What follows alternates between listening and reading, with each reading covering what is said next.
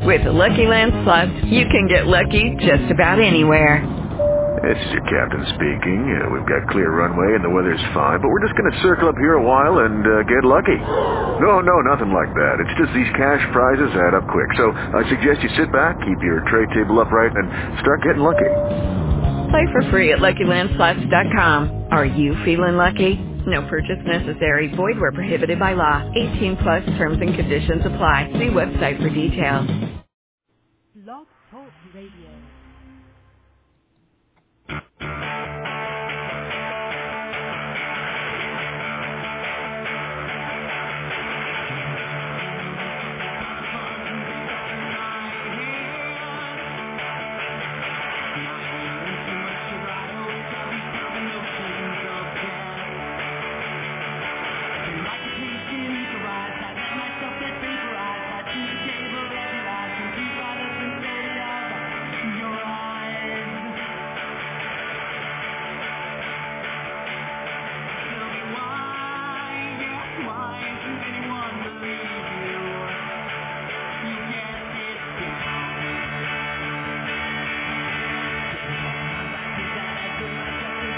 All right. Good evening, everyone. It's Thursday evening, September 16th. We are ready to unload with Cal and Sam Pete, and we are live on WBTR Blog Talk Radio. This is Ready to Unload, Episode 3 on WBTR, and I am your host for this evening, Cal, Brian Calvi. I am joined by Dr. E. Ray Stat on the line. Good evening, Dr. E. Ray. How you doing, Cal? I've noticed we're missing somebody tonight. We are missing somebody because this will henceforth be known as the tornado episode of Ready to Unload. We don't often get flash floods and tornadoes in Long Island region, but no. Tonight we're getting them. Yeah, and for those of you that don't know, we're based out of New York, Long Island specifically, and we were hit with some massive thunderstorms and tornadoes. Tornadoes actually touched down right in actually at the home of Sam Pete, our buddy Sam Pete, Steve Sampietro. I believe that's ground zero right now. There's a big, huge thing on CNN about Steve's house right now. Yeah, if you put the television on, you're going to see people at Steve's house, and we may even get him to join in via CNN tonight if we're lucky. But as long as he promotes the show, I'm fine with it. That's all that matters. He's got a Ready to Unload T-shirt on. He's going to be on CNN with Wolf Blitzer, and we're going to be huge out of this. No, but seriously, it could be the best thing ever for us. This could really. I mean, natural disasters. That's how you get big. But it's already starting out odd because we're on Thursday night. It's not Tuesday night, so we've already moved the show to Thursday night this week.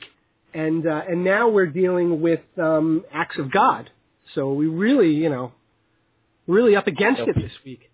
People expected to hear the lovely dulcet tones of Sam Pete on Tuesday. They tune in on Thursday and no Sam Pete. No, and they hear my rough, hard voice.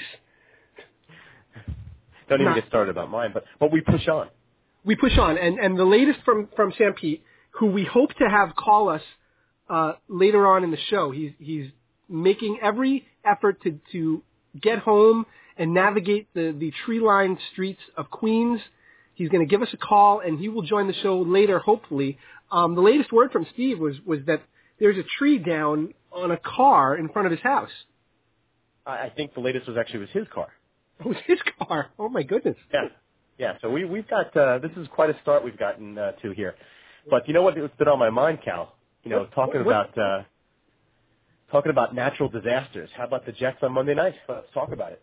Well played, my friend. Well played. Talking about being up against it, we're going to start off with the New York Jets. And the New York Jets, well, let's just say it. They laid an egg on Monday night.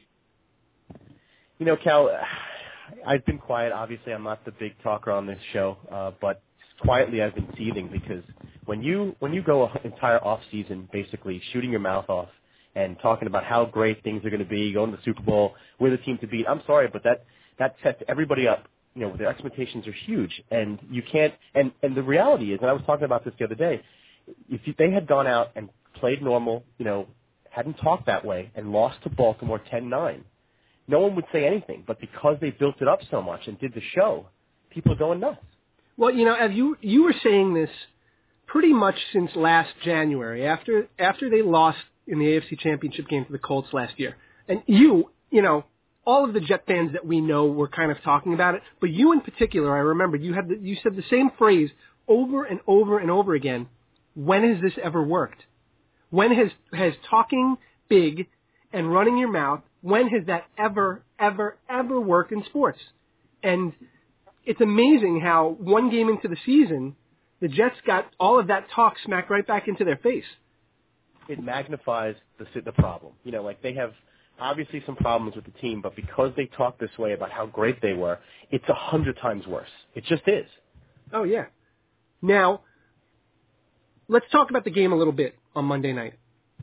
They went into the game, a lot of energy in the crowd, but we're going to get to that later in the RTU Fun Load because, again, our buddy Sam Pete, who's like, he's like the world traveler. He's like, where's Waldo? He was at the game on Monday night. Where is Sam Pete?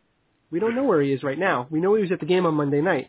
And he's going to talk about the stadium experience. But they're kicking off the new stadium. The Giants opened it the day before with a win on Sunday against the Panthers. So the Jets had their opportunity. Prime time, Monday night, 7 early games. Everybody just gets home from work. Everybody's excited. We were tweeting back and forth all day about how excited we were to see the game. And then you saw the Jet offense. Well, if you remember, the offense was terrible at start, and it set a nice tone that we all kind of expected. Their offense had never clicked throughout the whole preseason, but they get the ball right back in great field position, and the minute they kicked the field goal, and that after that huge sack and recovery, every Jet fan across the land basically said, "Here we go. We're not going to win this game." I'm sorry, that's what I said. Well, that was the first play on defense for Baltimore, right? Yep. When they sacked Flacco and they got the ball back, and now the place is going nuts. They just recovered the ball, defensive turnover in the Ravens zone. They're at the what? Where were they? Like the 11? They were in the red zone. They were definitely in the red zone, and then they went 3 and out. They didn't move the ball at all. Score there. You kicked the field goal. You just have to score there. Absolutely, that would have set the tone for the game. It would have given Mark Sanchez and that offense a little more confidence, which they clearly had none that whole game. Let's be honest. They had no confidence in that game. Well, I don't know if they had no confidence. All I know is that Sanchez right now is not the type of quarterback who can sit in the pocket and just do what he wants. He basically takes one quick look downfield and gets scared because he doesn't want to throw 4 picks like he did last year, and just basically checks down. That's what he is right now. He's a check down quarterback who basically has no confidence himself. I don't think the whole offense has no confidence. I think it's just Sanchez. Well, I got two questions on that one. The first is how much of that is a result of the way Brian Schottenheimer develops the game plan for him and treats him as a quarterback? Obviously I don't know, but I'll tell you this. I think a lot of this whole thing about the coordinator is blown out of proportion. Listen, you put Peyton Manning with Brian Schottenheimer's game plan, he's going to do well. He's a different quarterback. The problem is the quarterback. I'm sorry. Right. Jet fans have been talking about the offensive coordinator for years. Years ago it was Paul Hackett, the worst offensive coordinator ever. I understand he wasn't great, but at some point you have to say it's the player. Well, I think it's a combination of the two because the player is following the plan that's set forth for him, and the plan that has been set forth for him clearly indicates that the coordinator has no trust in the quarterback. Is that true, or is Sanchez just checking down too soon? Well, we don't know. You're right. We don't know that for a fact. As a fan and as a viewer, as I watch it, I'm looking at it as both sides are equally to blame. Now, the other question I had for you, I was thinking about it this week, is we're in an era where the media is everywhere and people go crazy over the littlest things. I mean, look, you would think the world was going to end over this one loss, and everybody blows every little thing out of proportion. Do you think, as a young quarterback now who does not have a lot of experience, do you think he's fearful of making a mistake to the point where, like you said, he checks down on every play because he doesn't want to throw an interception? Absolutely. I think he's in a locker room where a team was built specifically to win this year. Last year, I think he felt, and he rightfully so, that he cost them many, many losses. And I think he's saying to himself, if I don't perform, I'm the reason this team doesn't go to the Super Bowl. And you know what, Cal? I've been saying that since day one. Yeah, you have been saying that. And this team is going to go as far as Sanchez goes. And we have to continue to remember, not that we should give him a pass for too much longer on this, but he's 23 years old. He's we watched 5 weeks of his antics during the summer on HBO. He's not the most mature 23-year-old out there. Would that be a good way to put it? Yeah, that's perfect. Antics, perfect. Yes. Yeah, that's exactly what they were. So you got to remember that about him. And the third thing, I was thinking about this all week. The third thing brings me to Rex Ryan. Maybe Rex Ryan needs to have a better handle on what kind of kid he's working with here. He probably should have realized that this kid can't handle criticism too well before he set him up to be the next Joe Namath.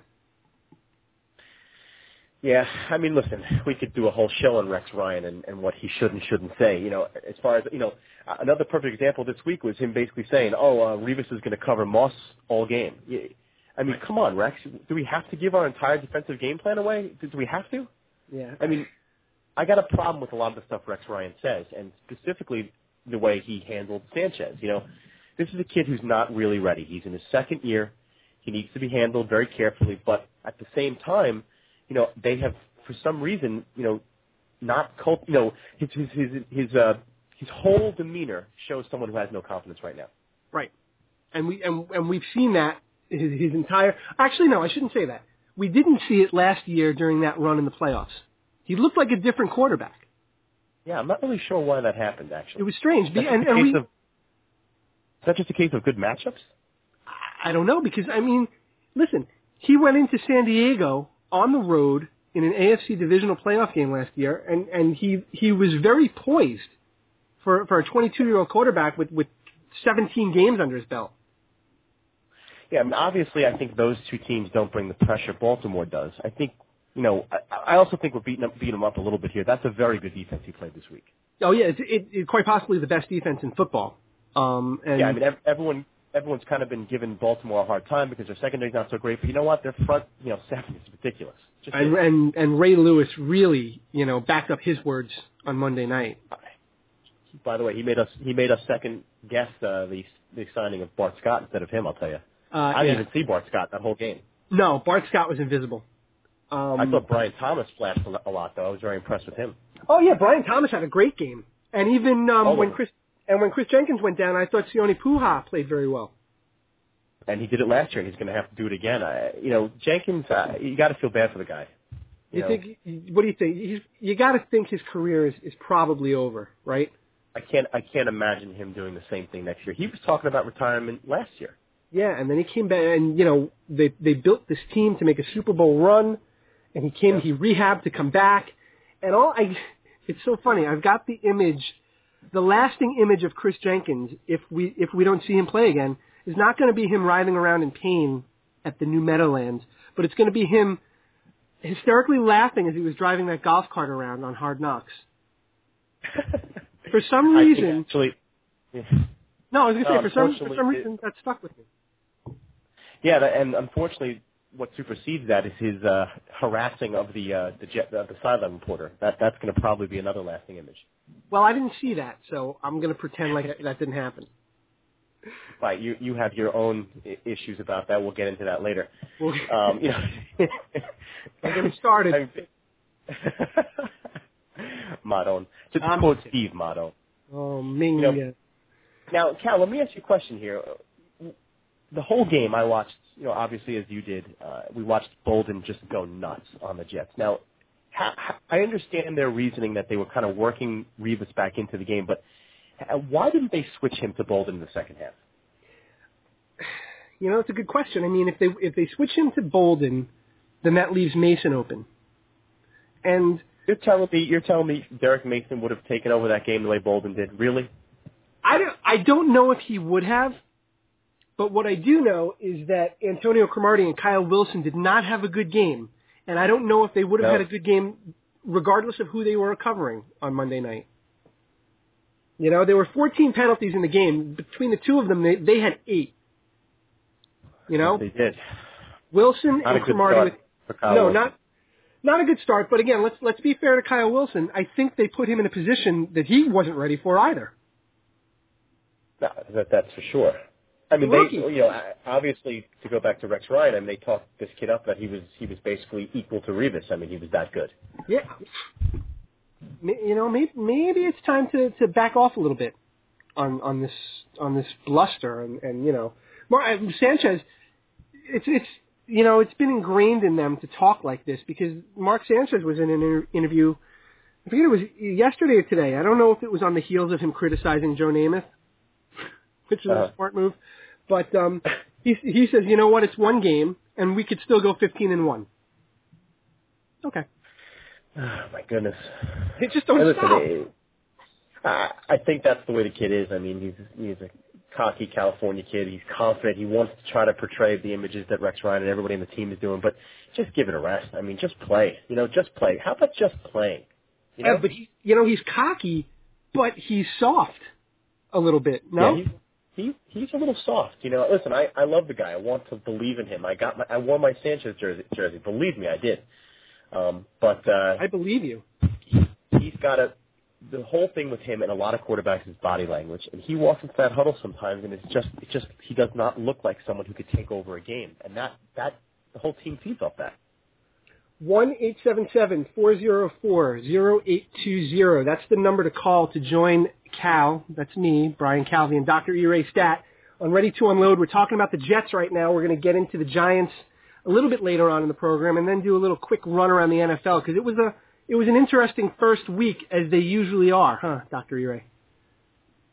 Yeah, I mean, come on, it's football season. This is so exciting. I love everything about it. Just the fact that football was back was great. Now, let's go back to the Jets a little bit because we need to look ahead towards this week. Could you have scripted a worse opponent to come in on the heels of the disaster of Monday night? Did you catch any of the game? Yeah. Pats Bengals? I did. I watched that. That was a pretty impressive showing there, and I guess Wes Welker's healthy, huh? Yeah, he looks like he's okay. Yeah, I mean that was just a dominating performance. I mean, I think it was 28-0 at one point. It was the Bengals had no chance. The Patriots clearly look like their offense is in full force. Listen, the truth is the Patriots are going to score a little bit, against the Jets. I have no doubt about that. The problem is that the Jets have no offense right now. Did you feel that the Pats defense was impressive? I wasn't that impressed with the Pats defense. I liked them early, but they gave up a lot of points late, but they were kind of like garbage points. They didn't really bother. I wasn't that impressed with the Pats defense. Well, they got a bunch of turnovers and they dropped a bunch of other interception potential, passes from Palmer. They harassed them. I was actually pretty impressed. I think that everyone has been talking about how horrible this New England defense is and how it's going to basically hold them back. Listen, they're going to score 20-plus points a game every week. The defense just has to do a little bit, and I think that they are good enough. This is a bad matchup for the Jets. Yeah, it's definitely a bad matchup because they're going to need to score. They're not going to hold the Patriots to under 20 points, I don't think, in this game. Now, obviously, if I was in my usual position, I would normally be looking up stats right now because I really would like to see what Wes Welker's stats are against the Jets the last season. Against the Jets? Oh, I'm sure they're ridiculous. I mean, I'm not kidding. He could have 20 catches this week because, Revis is going to blanket Moss. Brady will never throw in that direction because he's not stupid. And he's just going to, Welker's going to go off. Oh, Welker's going to go off. The tight ends are going to go off. They have, I don't even know who the third receiver. Who is it? For Washington, for New England, I don't know. I have no idea. It doesn't matter. I don't think they have a real big third receiver. I think I guess Kevin Falk is kind of their third receiver out of the Kevin backfield. Falk out of the backfield. I think the tight ends are a huge option for Brady. And how about Fred Taylor? Unbelievable. The guy's still going. Man, it's only a matter of time before he gets hurt, but the Patriots should just ride him as long as they can. Yeah, well, they gave up Lawrence Maroney this week. They traded him to Denver. Right. It seems that all of Belichick's, protégés will take whatever scraps he leaves. Clearly, he did not turn out to be the first-round draft pick they wanted. They're going to go with Fred Taylor, Sammy Morris, Kevin Falk on third down, and then you got the greatest nickname of any running back in the NFL, the law firm, St. Jarvis Green Ellis. That's great. The law firm of Ben Jarvis Greenellis. Fantastic.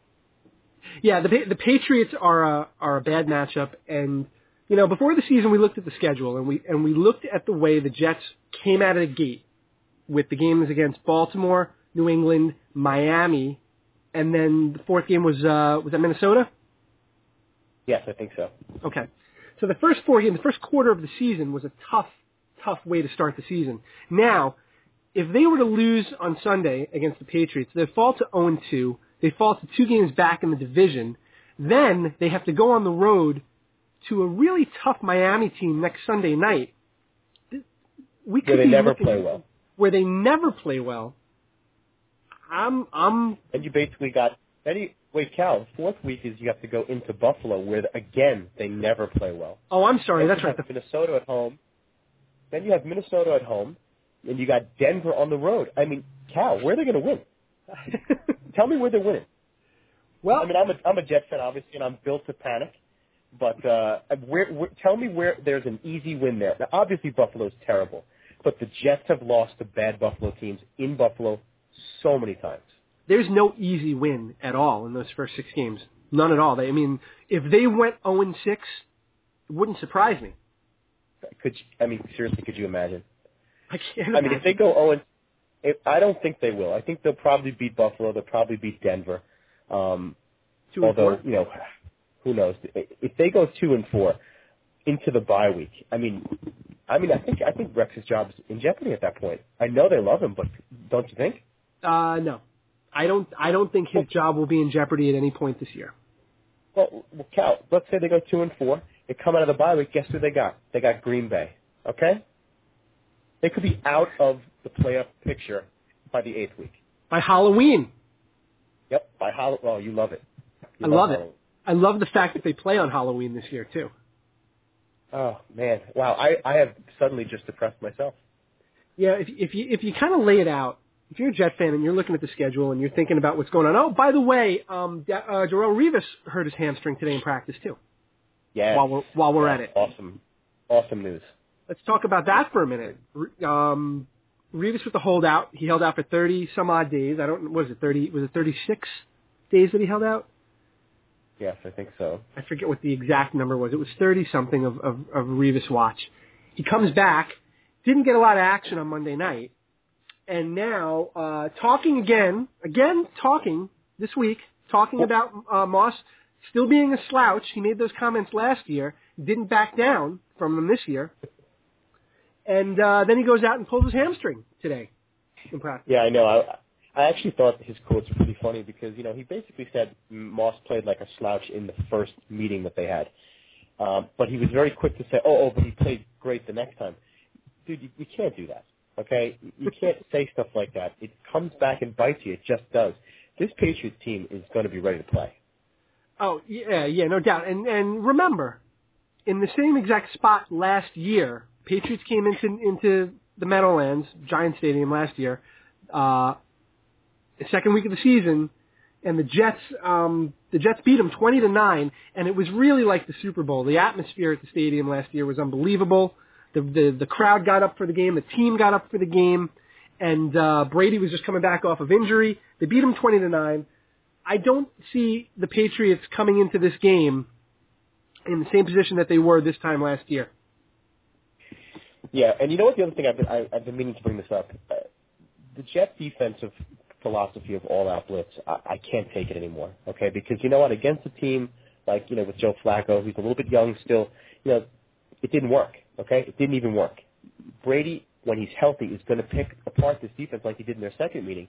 It's going to be a disaster if Rex continues to send the all-out blitzes. And the problem is he's not getting any pressure from his front four. But you can't send the house on a guy like Brady. He's going to pick you apart. And you can't send the house when you got a guy like Kyle Wilson protecting in the back in the secondary. He's not ready for it yet. I used to think that a lot of what Rex Ryan said about his defense was just bravado and just kind of pumping his players up. But I think he actually says everything that he's going to do. And I don't really think that's a great idea. He uses the old reverse psychology trick where the other person is thinking he didn't actually just give away his game plan, did he? Yeah, and they make I would not be surprised. I would not be surprised if certain points during the game he just yells out, "Here's the blitz coming." I swear to God, I would not be surprised if that happens. We're going to do a blitz. My blitz is coming here. Let's see you stop it. We're going to send 7 guys because they're the best 7 guys in the history of the NFL and all that kind of stuff. And here they come. And I really believe that that's what's going to happen. Wow, your Rex Ryan sounds a little bit like your Mike Francesa. That's ironic. They don't get along. Wow, that's ironic considering what Francesa has been talking all week about. Oh boy, let's not even get into that. We can't even go there. But yeah, I don't know. I'm concerned. I think that now. On the flip side, and, just a couple more things on the Jets, and then we'll move on to the Giants. Again, the number 1-877-404-0820. Give us a call. Well done. Thank you. On the flip side, I think that if the Jets somehow pull out a strong performance on Sunday, it'll be even that more impressive. Wouldn't you say? Obviously. Obviously it will, and I'm sorry, but I just can't see them putting together an offense in 6 days when they had the entire offseason and training camp to do that. Yeah, nobody's really. I just don't see how them. And then obviously, we could spend another 10 minutes talking about, Sean Green basically, being pulled from the game and not being reinserted back in, and now basically we're left with LaDainian Tomlinson, who did not have a good season last year as our starting running back at this point. No, but of the bright spots. The few bright spots from Monday night I thought was Tomlinson. I thought his legs looked really fresh. He looked good. Let's see how long is it going to last, though. Yeah, well, that's running backs as they get older, they wear down. Well, that's the thing, and the same thing with Jason Taylor. You're asking Jason Taylor to take on a much larger role than you wanted him to. You're asking Tomlinson to take on a much larger role than you wanted him to. Are you pushing the envelope with these guys? I don't know. And I think you are. And what about the rumor that? Yeah, I've seen it in a couple of circles, and it hasn't exactly been shot down completely about Albert Hainsworth being brought in. Oh, boy. God, I really, really don't want that. I really don't want. I mean, obviously he fills a need, but I just don't think the Jets need another gigantic, and I mean that figuratively and literally, personality in the locker room. I just don't think so. And the fact that he doesn't want to play nose tackle, why would they want to bring a guy in that doesn't want to play nose tackle? Let's do that. Let's bring him in. Listen, they had a top defense without him last year. They have an ability to play without him. The pieces are there on defense. I'm not worried about the defense. By the way, they held Baltimore to 10 points. Okay, I think the offense is the problem, and we need to see what happens. We'll see what happens. Let's move on to an offense that was clicking a little bit last week. The New York Football Giants. Dr. Segway tonight. Unbelievable. Yeah, I'm taking over that role. Listen, you're the Stampede role. I'm taking over Dr. Segway. That's why we're so successful on the show. We have depth. We got a deep bench. Watch here I go again. Much like the Giants running back core. Well done. Let's talk about the Giants and the number to call. I'm throwing it out there again, 1-877-404-0820. You want to call in and talk about the Jets? We'll go back to the Jets. You want to call in and talk about the Giants? We're going to talk about them right now. How about those Giants? How about the G-Men on Sunday at the Meadowlands? Well done. By the way, before we get into the Giants, maybe we can get a Giant call to chime in on this, because I've been wondering about this. When did the Panthers become their rivals? I understand they've had some big games, but that's all I read about up to the week before this game. Well, I think the John Fox effect is one thing. That right? certainly is plays a role, sure. You've got John Fox.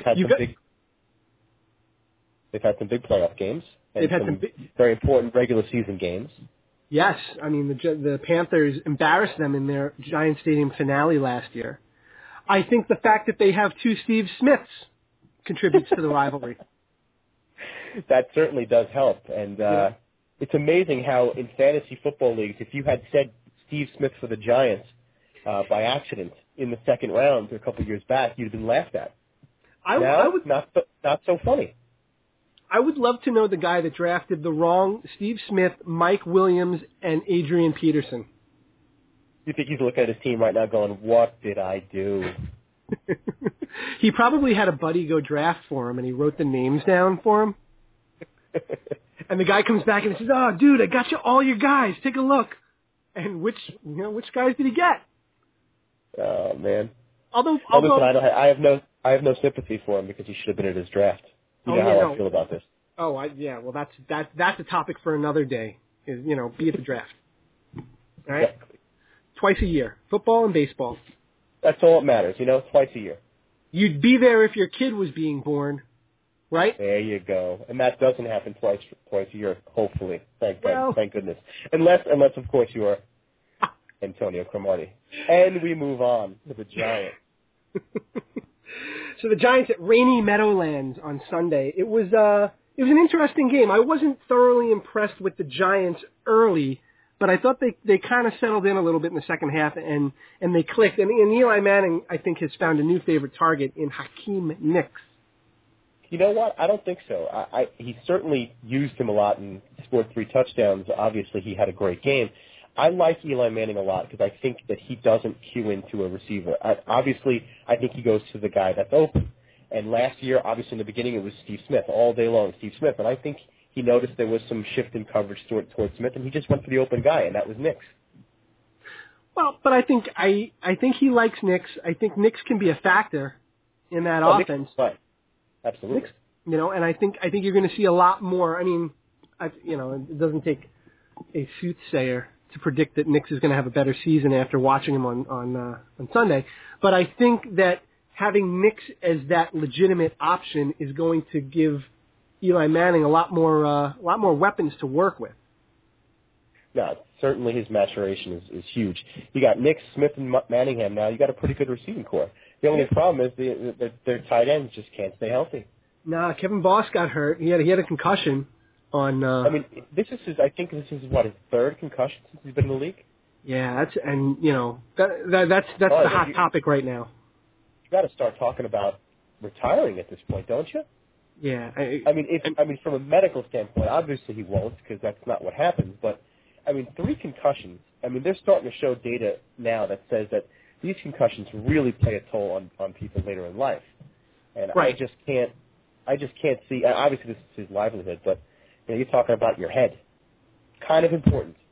Yeah, well, it's kind of sensitive up there, and it's amazing to think back at some of the old players because nowadays they diagnose concussions a lot quicker than they would have in the past. Here, look at me. I'm talking to a doctor about medical information. That's the way it is with a lot of medical conditions. You hear more about them because we detect them more. And certainly our ability to detect concussions and the effects afterwards has gone up. So you see a lot more of them. And I think that the effects afterwards are pretty dangerous. I mean, that's obvious. Yeah. You got to be worried for Kevin Boss. Now, who's the tight end that they signed from the practice squad? His name is Bear. Bear Pasco. Bear Pasco. Greatest football name in the past 10 years. What a terrific name. Oh man, I hope he's good. I hope we've just ushered in the Bear Pasco era here in New York. My God, could you imagine how popular a guy named Bear Pasco would be if he was even remotely good? You know? I hope he is. I just looked him up. His real first name is McKenna. McKenna Bear Pasco. Fantastic. McKenna? So is Bear his middle name? I don't know if it's his God-given middle name, but it's his nickname, I would imagine. Or is it his maiden name? Now, I would think a guy named Bear would be from probably the Northwest, the Pacific Northwest, or Alaska. Yeah, watch. He's from Southern California. He's from Porterville, Southern California. Well, is he really? Yes, he is. San Joaquin Valley. Ah, right. He's a Valley kid named Bear. He's a Valley kid. Yes. Well, I'm wondering. He did go to. He's from California. Maybe. I have no idea where this comes from. I can't even think of a. He's a big guy. I guess that's just. I'll give you the angle here. California, the mascot of the California team is the Golden Bears, right? That's what I was going to say, but I wasn't so sure. I don't know my mascots that well. Nicely done. I don't know if that's why, but I'm going to speculate. Why not? I'm going to go with his 6'5", 260 frame probably. You know what? we can get away with this stuff with Sam Pete not here. You know? That's right. God, I hope we're not alienating our Southern California audience right now. I really hope not. Well, no. Why we're talking very favorably about Southern California, although we didn't really talk too favorably about Sanchez. No, not. Good point. No. So Bear Pasco gets his shot. Here it is. To Bear Pasco, big shot Sunday night against with those paws. Grab hold with those paws and don't let go. Swat him around like a fish in the water. So the one thing that I'll tell you, just to go back to the game, I was pretty impressed with the Giants' defense. I mean, they held a very good tandem running back core to basically only about 80 yards between them. Yeah, I liked what I saw out of that front line. I think Kenny Phillips was certainly you could see how they missed him last year. Kenny Phillips came back and he made a difference. You and Sam Pete have been saying it from day one that we've been covering football on the show. Kenny Phillips is huge for the Giants' success this year. He's kind of the guy that's going to make a difference in that secondary, and I think having him back is absolutely huge. Now that being said, I think the fact that they went against Matt Moore, who probably was the only quarterback that looked worse than Mark Sanchez this weekend. Yeah, he'd have a good day. I think bad. some other quarterbacks around the league would be able to argue that a little bit. But Matt Moore was not good. But you know what? It's surprising to me that this team basically said Matt Moore is our guy. And, didn't go after anybody like a McNabb or Jason Campbell. Matt Moore was their guy. They were happy with him. They drafted their potential guy in Jimmy Clausen, but Matt Moore's their guy. Okay. It's weird, but you're right, Ev, because it's weird. John Fox, in a lot of circles, you'll hear that John Fox is on the hot seat. John Fox has to have a big year to save his job. And they didn't really provide him with the best tools to save his job, if you think about it, unless they really believed in Matt Moore and he just had a bad game. I don't know, honestly. Maybe they really believed in him. I mean, he certainly had a good stretch of games toward the end of the year last year, which is probably why they stayed with him. Well, but boy, it did not look good. No, he looked bad. He had a concussion also, though. So I mean, a lot of concussions around the league this weekend. So now Clausen's the number one over there? I don't know if Clausen's going to start on Sunday, but I do know that Moore had a concussion. They diagnosed him with a concussion on Monday after the fact, which a lot of people did kind of go, oh, well, that makes sense now. After what happened. Was he concussed before the game? He may use that defense because you'd have to be concussed to throw that interception in the end zone that he threw in the fourth quarter. Yeah. I mean, he was falling down and he threw into triple coverage. And I mean, at one point he threw into five guys in the first quarter. He threw a ball. I forget who he was trying to hit, but there were 5 Giants around the receiver. I just like saying concussed. Concussed, like as a verb? Yeah, I think it's a fun word to say. It is fun. Like, oh, geez, I'm so sorry that I didn't get my work in on time. I was concussed. I like that. You could also use it like as if you were threatening someone. I'm going to concuss you. Right? Are you shaking your fist and stroking your mustache while you say that? I'm waving my finger in your face, and it's not. I'm a concuss you. That's what I'm gonna do. I'm a concuss you. I like it. I'm a concuss you. Let's take a look here. The Giants get the win in Week 1. Now they go to Indy. Yeah. And for the Battle of the Mannings, the annual Battle of the Mannings. You gotta love it. Well, it's not. It wouldn't be annual. It would be whatever every 4 years would be, like maybe the presidential Battle of the Mannings. There you go, embarrassing me on national radio again. Thanks. Well, I'm not embarrassing you. Every 4 years, they've only met once before. Certainly, this is a huge game for the Giants. Already Week 2. To go into Indy and basically show what they can do. Indy lost a tough game against Houston, who could finally be for real this year. We'll get to that a little bit later. Yeah, we've been waiting for them to do what they need to against Indianapolis, and they finally did on Sunday. Yes, they did. Now, Indy should be ready to go for this one at home. What do you see this week coming up for the Giants? I cannot, for the life of me, any way that I look at this game, and I can analyze it, and I can look at statistics, and I can look at game plans, and I can figure out, who Archie Manning is going to root for, and who Cooper Manning is going to root for, and the lovely wife, I forget her name, who they're going to root for. When I look at this from 7 ways to Sunday, I had to just throw that in there. I cannot see Peyton Manning losing this game. I can't.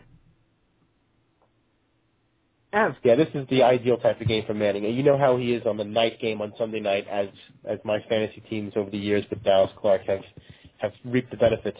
And this is his perfect setup for a win. He lost last week. He's at home. It's a night game. I think Indy takes this one. And I think they take it big.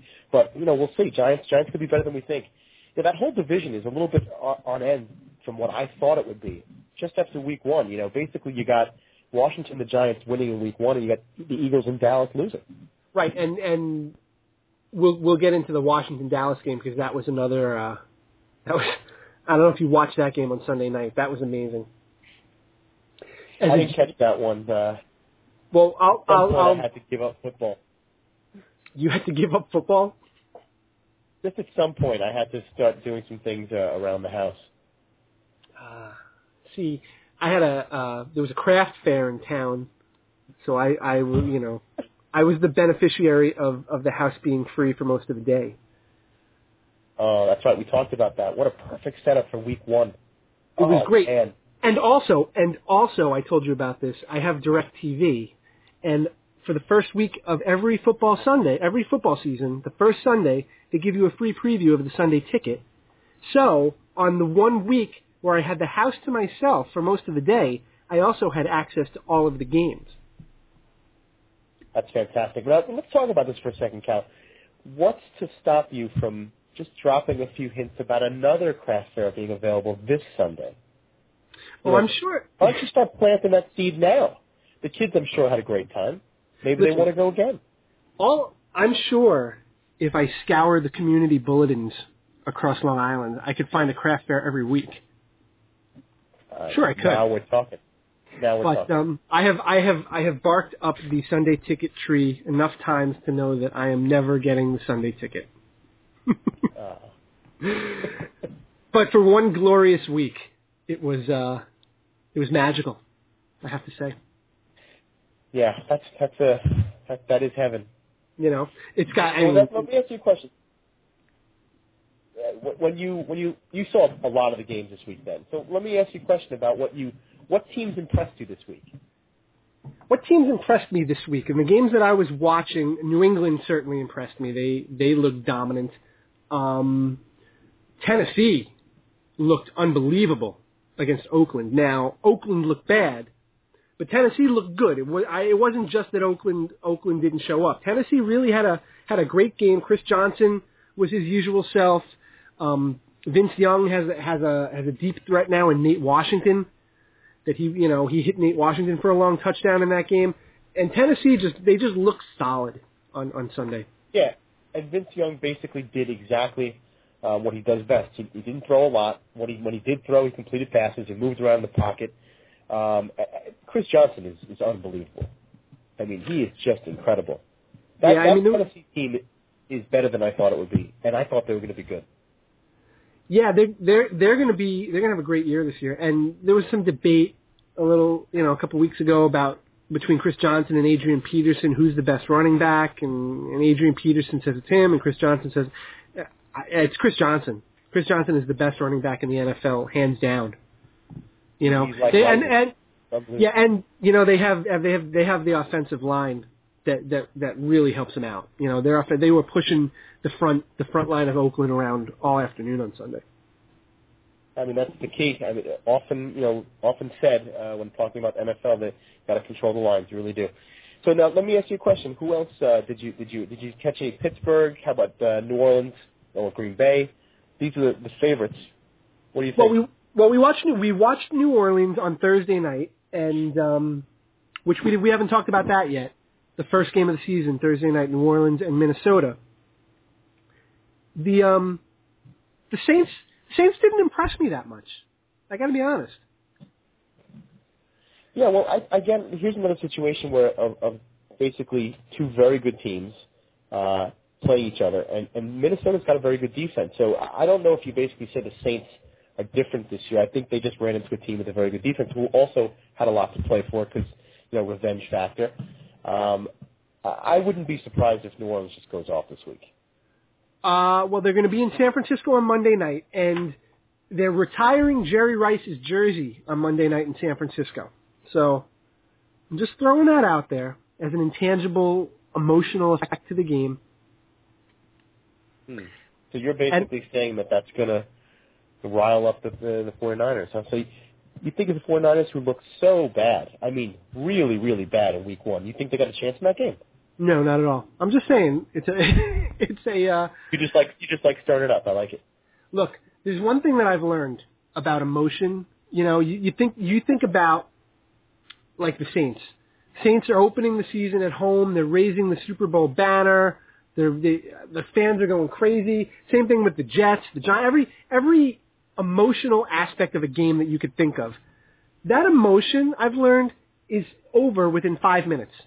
Because the fans expend all their energy at the beginning of the game, and then whatever emotional boost there is, you see initially. And if that other team can withstand it, it doesn't matter who the team is, but if the opposing team or the visiting team can withstand that initial burst of emotion and just settle the crowd down, it becomes a whole different game. So I don't put a lot of stock into that emotional aspect. Yeah, no, what do you think? Totally. I agree with you. I think that a lot of that is overblown. I think that they definitely after the first few minutes, everyone kind of gets deflated, and then it just boils down to who's going to win the game. Now let me ask you a question: who looked really bad this week? Well, the 49ers looked really bad. Well, that's terrible. I mean, I can't believe Seattle won that game. I thought Seattle had to be one of the worst teams in the league. I really did. I thought Seattle was going to be horrible. But Seattle didn't look great. San Francisco looked horrible. And and welcome back to the NFL, Pete Carroll, who made an idiot out of himself upon his return to the NFL. Well, I missed it. What did he do? He was running around like a lunatic, like he was still coaching a college team. Running on the field, jumping on guys, patting them on the head. I mean, the typical Pete Carroll emotion. But he was just an idiot. Yeah, I'll tell you, man. He's not a dumb guy though. He got out of USC at the right time. No, he's he smart. He saw the writing on the wall. He knew exactly what to do. Yeah, he did. He got out definitely at the right time. The one thing that I don't think he was waiting his whole life for the Seahawks job. I just don't think so. A team with no stud running back or quarterback. Yeah. No, and then they trade their wide receiver in preseason. Yeah, that was his dream job. The one thing that I was thinking about today also was look at a lot of before the season started, which was really only a week ago. But if you look at the consensus picks to make the playoffs in both leagues, think about some of the teams that you would have no doubt just a lock to make the playoffs. You would have said the Colts, the Chargers, right. The Jets, even the 49ers in the NFC. There's another team. My point. You could even say the Bengals. You could even say Atlanta. These are Dallas. Dallas, that was the team. Dallas. Yeah. The common theme there is that I wonder if these teams didn't go into the first game of the season not as sharp as they should have been because they believed the hype that was written about them. What do you think about that? I think it's probably true, and also perhaps they were shooting a reality show during training camp. Maybe that could have affected things a little bit. I don't know. Maybe. You don't think they were focusing on preparing for the season? No. I think they were focusing on a certain Spanish-speaking reporter's backside for a lot of the camp. It seems apparently running plays towards her is very good for preparing for a week of football. If they would have run one of those plays in the game, they might have scored. Maybe. Maybe that's what they need to do. They need to have her walk down the sideline and then just run the play towards her. I'll tell you, man. Don't get me started. Anyway, maybe instead of they were like, we don't really need to study Baltimore's schemes for week 1. Instead, let's go fill up the quarterback's car with styrofoam peanuts. That's probably a better use of our time. They do that. They did that on Hard Knocks. You didn't see that? I missed the last 2 episodes. It just got too difficult for me. I am not a fan of that. I love the show, believe me, but I love the show when it's not my team. So apparently Mark Sanchez likes to play pranks on the team, and like Brian Schottenheimer was saying, and again, this is a look into the mind and the wit of Mark Sanchez. He thinks it's funny to draw mustaches on the children of Brian Schottenheimer in his family photos. Hysterical. I love it. So Brian Schottenheimer decided he needed to pay him back, and they filled his truck. I don't know what kind of truck it was, an SUV. They filled it with styrofoam packing peanuts. That's awesome. And hilarity ensued. Yeah, certainly. I wish they had spent that time that they had collecting styrofoam peanuts and formulating some sort of game plan against Baltimore. Would have been great. Would have been awesome. Well, they didn't do that. But just no. Go ahead. No, we can't keep going back to them because we could just go on all night. We could, and I'm sure we'll have plenty of opportunities over the next 16 weeks to do this. Yes, because as we've already predicted 2-4 or 0-6 as the only 2 possibilities for the next. That's right. Right. The optimistic view would be 2-4. Yeah.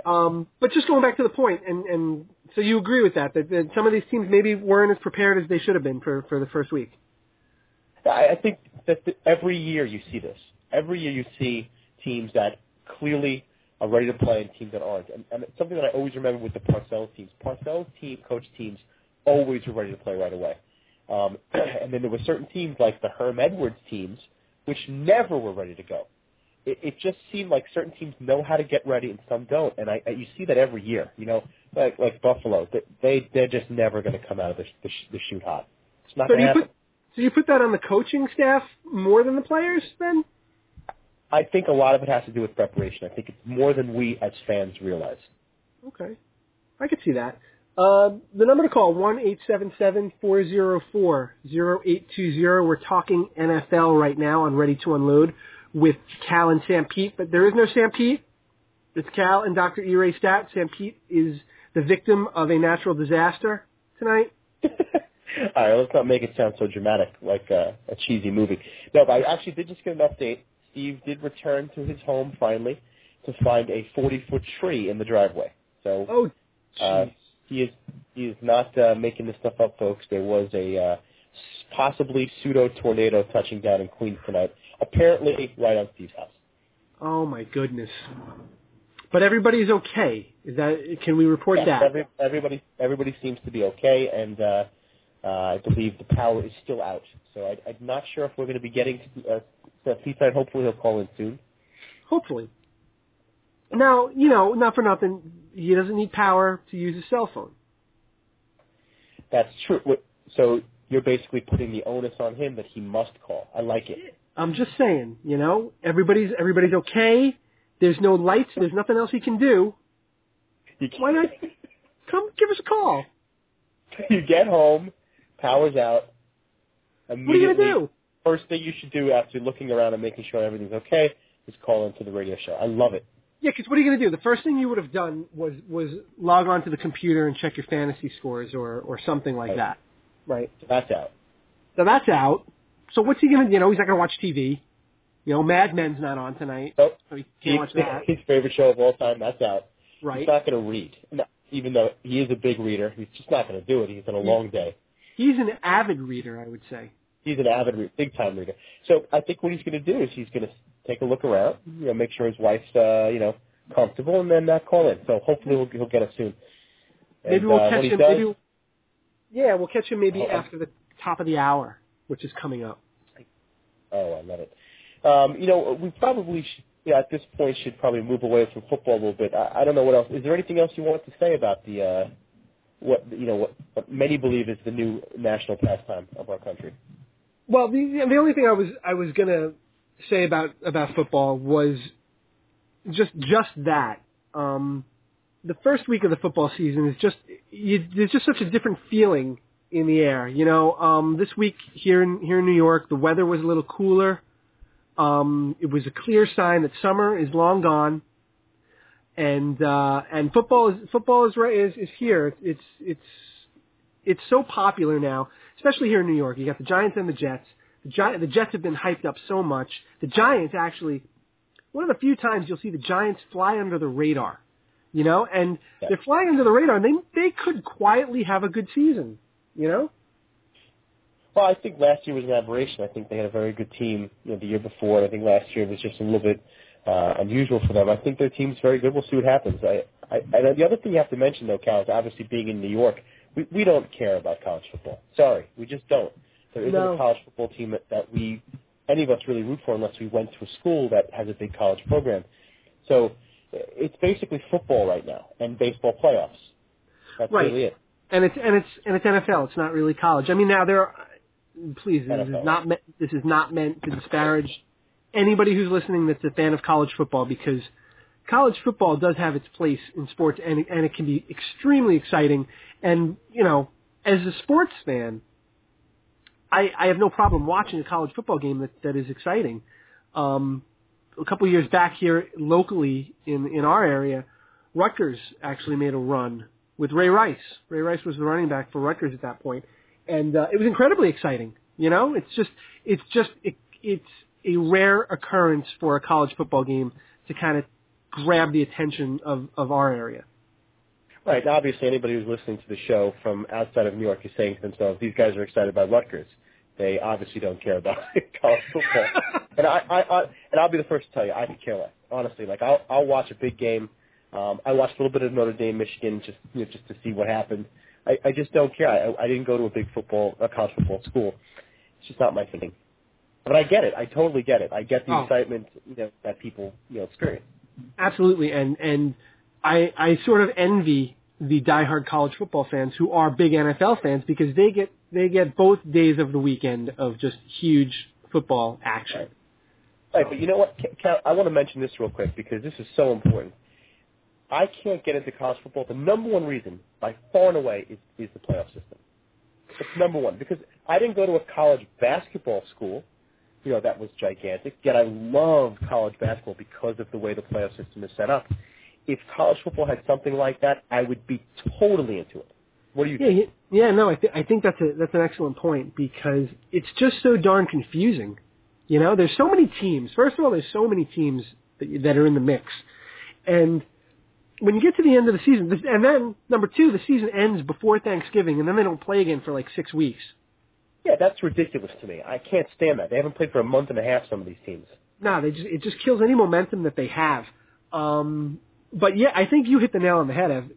If they came up with some sort of system to clearly define a national champion, I think you'd get a lot of the casual sports fans would jump on the college football bandwagon, because there'd be, you watch a big game, you want to know what kind of what's at stake. You want to watch two teams that are actually playing for something tangible. And in some cases, you're watching these bowl games, and you don't know what they're playing for. Yeah, I have no idea about the BCS other than the fact that if you're not a BCS team, you're screwed. That's all I know. Right. I hate. Go ahead. No, I was going to say, what even qualifies someone as a BCS team? I don't even know. Apparently being in a big conference, that qualifies you. But the problem I have, Cal, is that I don't want to root for a sport where there's only certain teams have a gigantic advantage and others don't, okay? That's one of the major problems I have with some, this is going to go off on a tangent here, but, like Formula One racing, like the teams with the really good, sponsors and cars, they have the best chance at winning for the most part. So in college football, if you're not BCS, you're in trouble. In college basketball, you can be a Cinderella and win the whole thing. That's not true. Not usually, but you can. It's possible. the other thing in college football is that if you run up the score on an opponent and you beat them, 62-10, you're going to get more points towards your ranking. It's going to it's actually going to affect your standing. And that's just ridiculous. I'm sorry. I could talk all day about how much I dislike it. That's probably the big problem I have with college football. Yeah, I think you got a great point there, because you want to, you watch the NFL, you're watching the playoffs, one team wins, they move on, or they win the championship. One team loses, and they go home. Right? Right. Exactly. 1-877-404-0820, top of the hour, 10 o'clock here in New York on Thursday night, September 16th. It's Ready to Unload with Cal and Dr. E-Ray Stat. Hopefully we'll get Sam Pete on a little bit later.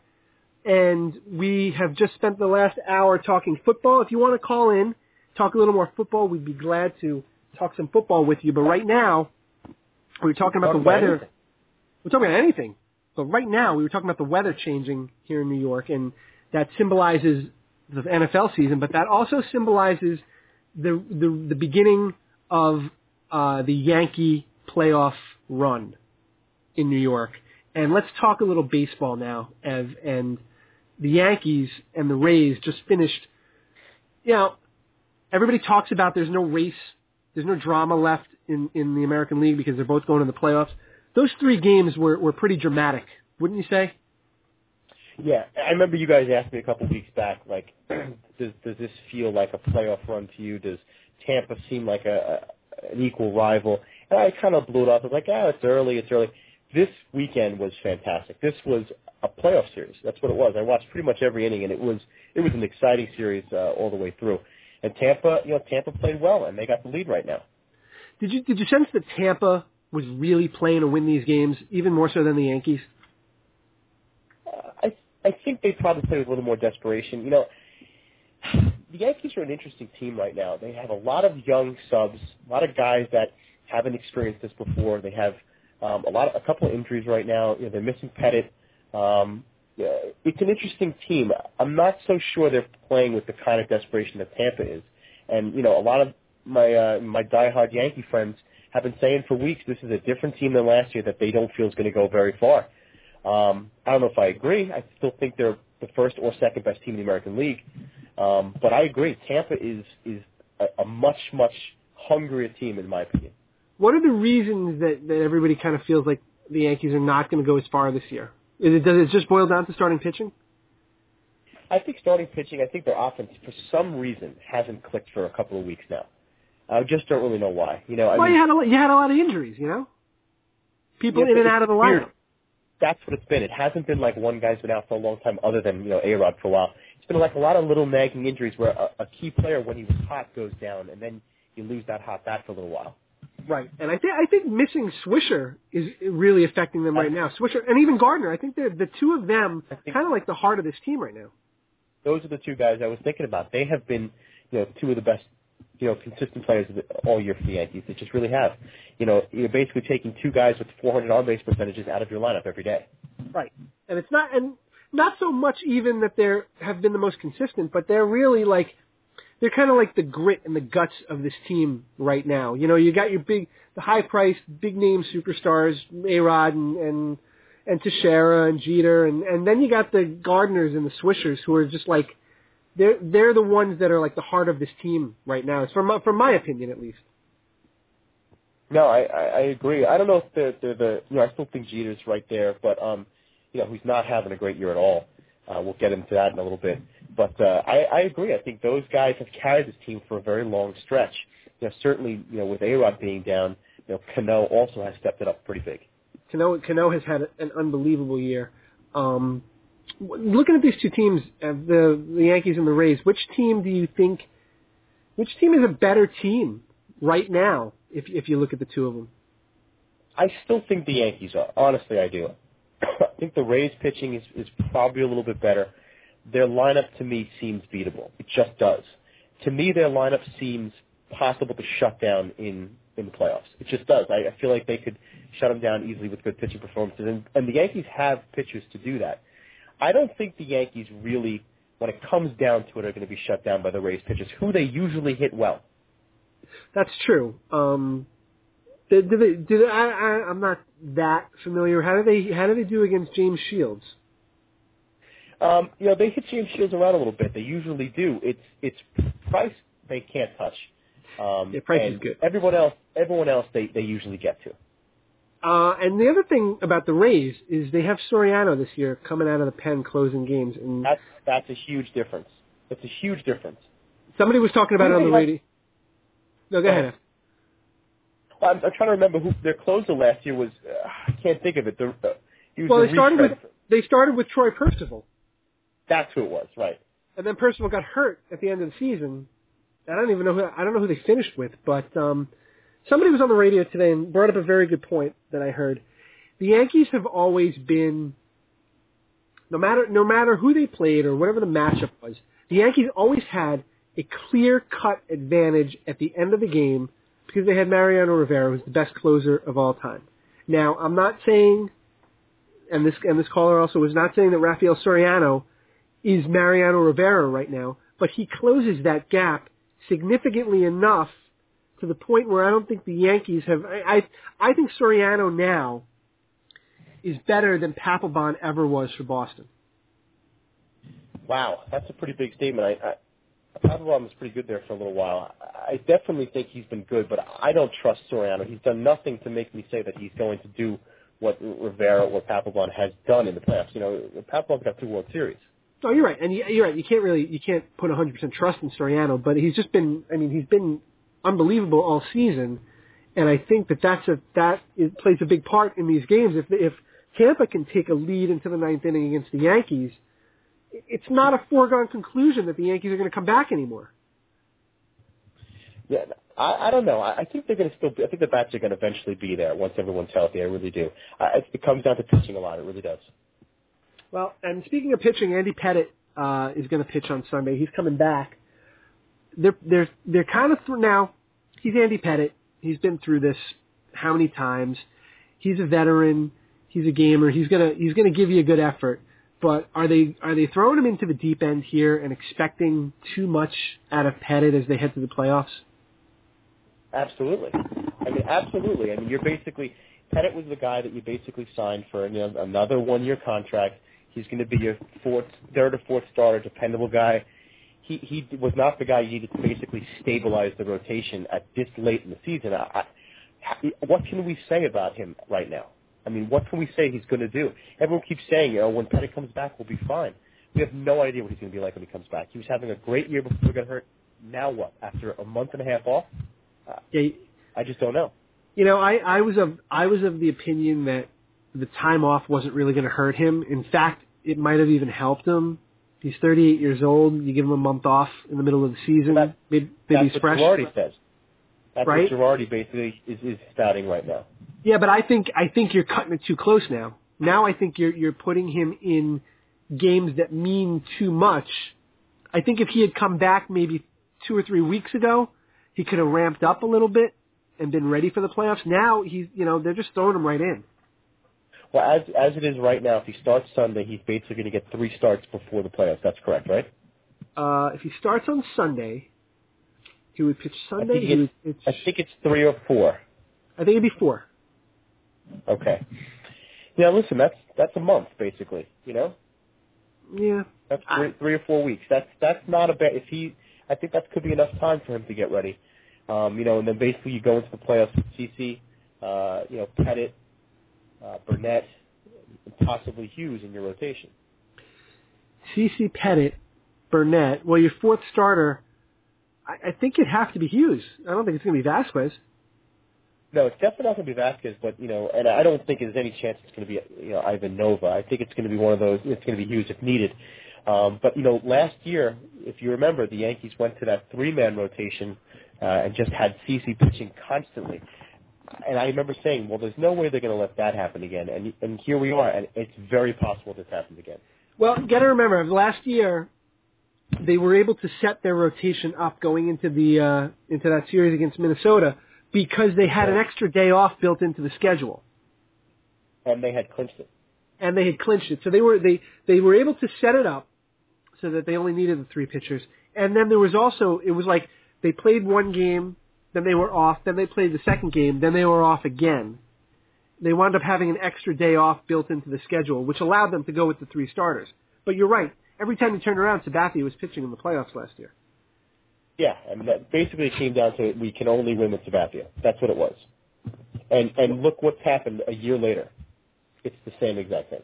It's the same exact thing. And you know, last year, A.J. Burnett pitched a gem against the Phillies in the World Series that nobody saw coming.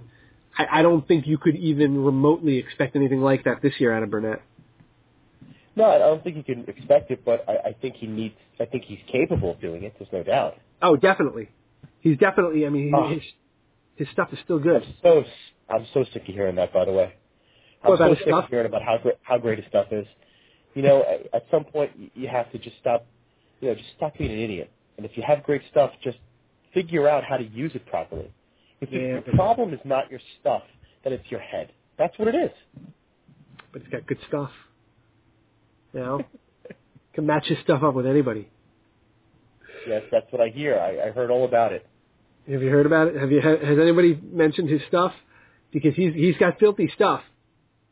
I heard he's got filthy stuff, and you know, pound for pound, his stuff is as good as anybody's in the league. Oh boy! Now let's talk a little bit about Boston. I know you're feeling. Yeah, I was gonna bring this up. You know, I can't see it happening. No? Do you think Boston has a chance? There's 6 games out with 15 to play? I think it was 6 games out with 16 left. 16 left. Yeah, that's nothing like that has ever happened in New York, so that can't possibly occur, right? A New York team couldn't possibly blow that kind of lead with 16 games left. I don't think that's possible. I don't know what you're talking about. No, it's never happened. So I think the Yankees have nothing to worry about. I know you've been trying very hard to not bash your team tonight. That's a nice little dig there. Very nice. I'm trying, but I had to get a little dig in. Hey, just real quick, K-Rod. They've won 3 in a row, by the way. They have won 3 in a row, and do you possibly? I know you're multitasking tonight, but do you possibly have a score on their game tonight against Pittsburgh? You know me better than that. Of course I do. The Mets are winning 4-2 in the bottom of the 8th. Well, how about that? The Mets winning 4-2 in the bottom of the 8th. They could sweep a 4-game series from Pittsburgh, and then they get the Atlanta Braves this weekend with an opportunity. Listen, I'm putting an end to this right now. Listen, I'm not going to let, normally you and Steve would probably go on for 15 minutes talking about how there are only 9 games out. Listen, it's over. It's over. Let's get back to the Yankees here. They mathematically are not eliminated. But no, what I was going to say was the Mets have an opportunity to finally pay the Braves back a little bit by taking care of business this weekend. The Braves are falling, and they're desperately trying to regain their footing and hang on in this race in the National League. And now, if the Mets could kind of like push them over the ledge, the season wouldn't be a total loss for me. Wow, that's what you've come down to? Yeah. You're pinning your hopes. You're pinning your entire season on this Atlanta weekend. Okay, well, listen, you got to take something out of it. Listen, certainly with Santana going down, this has not been a good end of the season for the Mets here. No, my hopes were firmly pinned on the back of Henry Mejia for the rest of the season. Boy. And then he goes down yesterday with a shoulder injury. Can this fan base get excited about a rotation that starts with, as the number 1 ace, R.A. Dickey? Can this fan base survive the the opening day pitcher of R.A. Dickey? He's been remarkably consistent, but no. Fantastic. You're not going to get any arguments from me. But no. Let me rephrase. Is he the guy that you're going to see tons of Dickey jerseys opening day at Citi Field next year? Yeah, wouldn't like when in January when you get the promotional materials from the team and they put the pictures of the players on it, am I going to open up my envelope and see R.A. Dickey, selling me on the 2011 Mets. Is he on the cover? Let's be honest. Is he on the cover next year?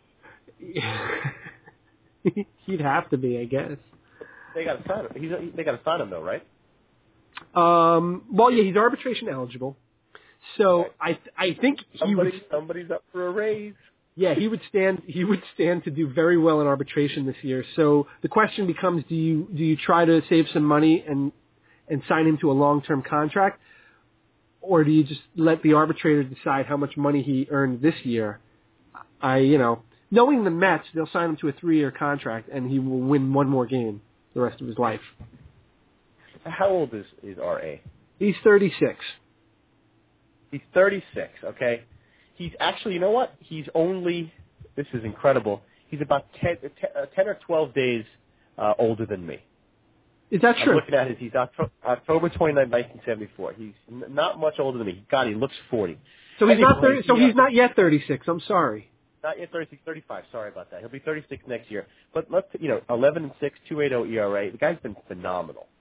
Yeah, it's true. If somebody laid those stats out for you and said, "Hey, take a look at the year that this particular pitcher had," and then you're reading the line and you're like, "Oh wow, this is really good," and then you scan over to the right to reveal a picture of R.A. Dickey next to those stats.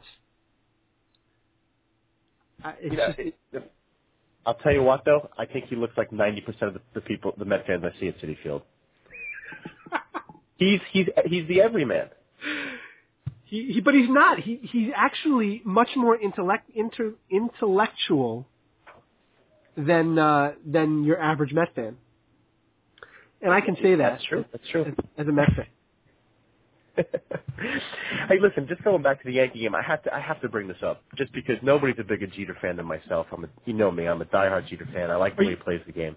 Are you talking about Derek Jeter? Oh, nicely done. I knew that was coming.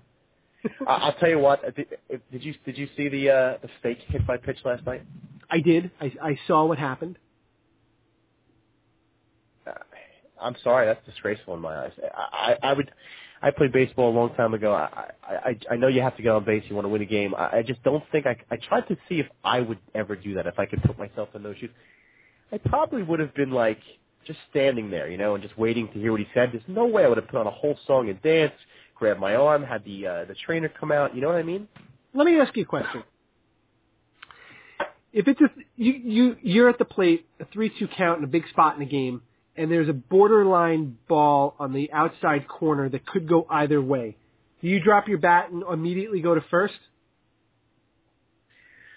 I never really did that.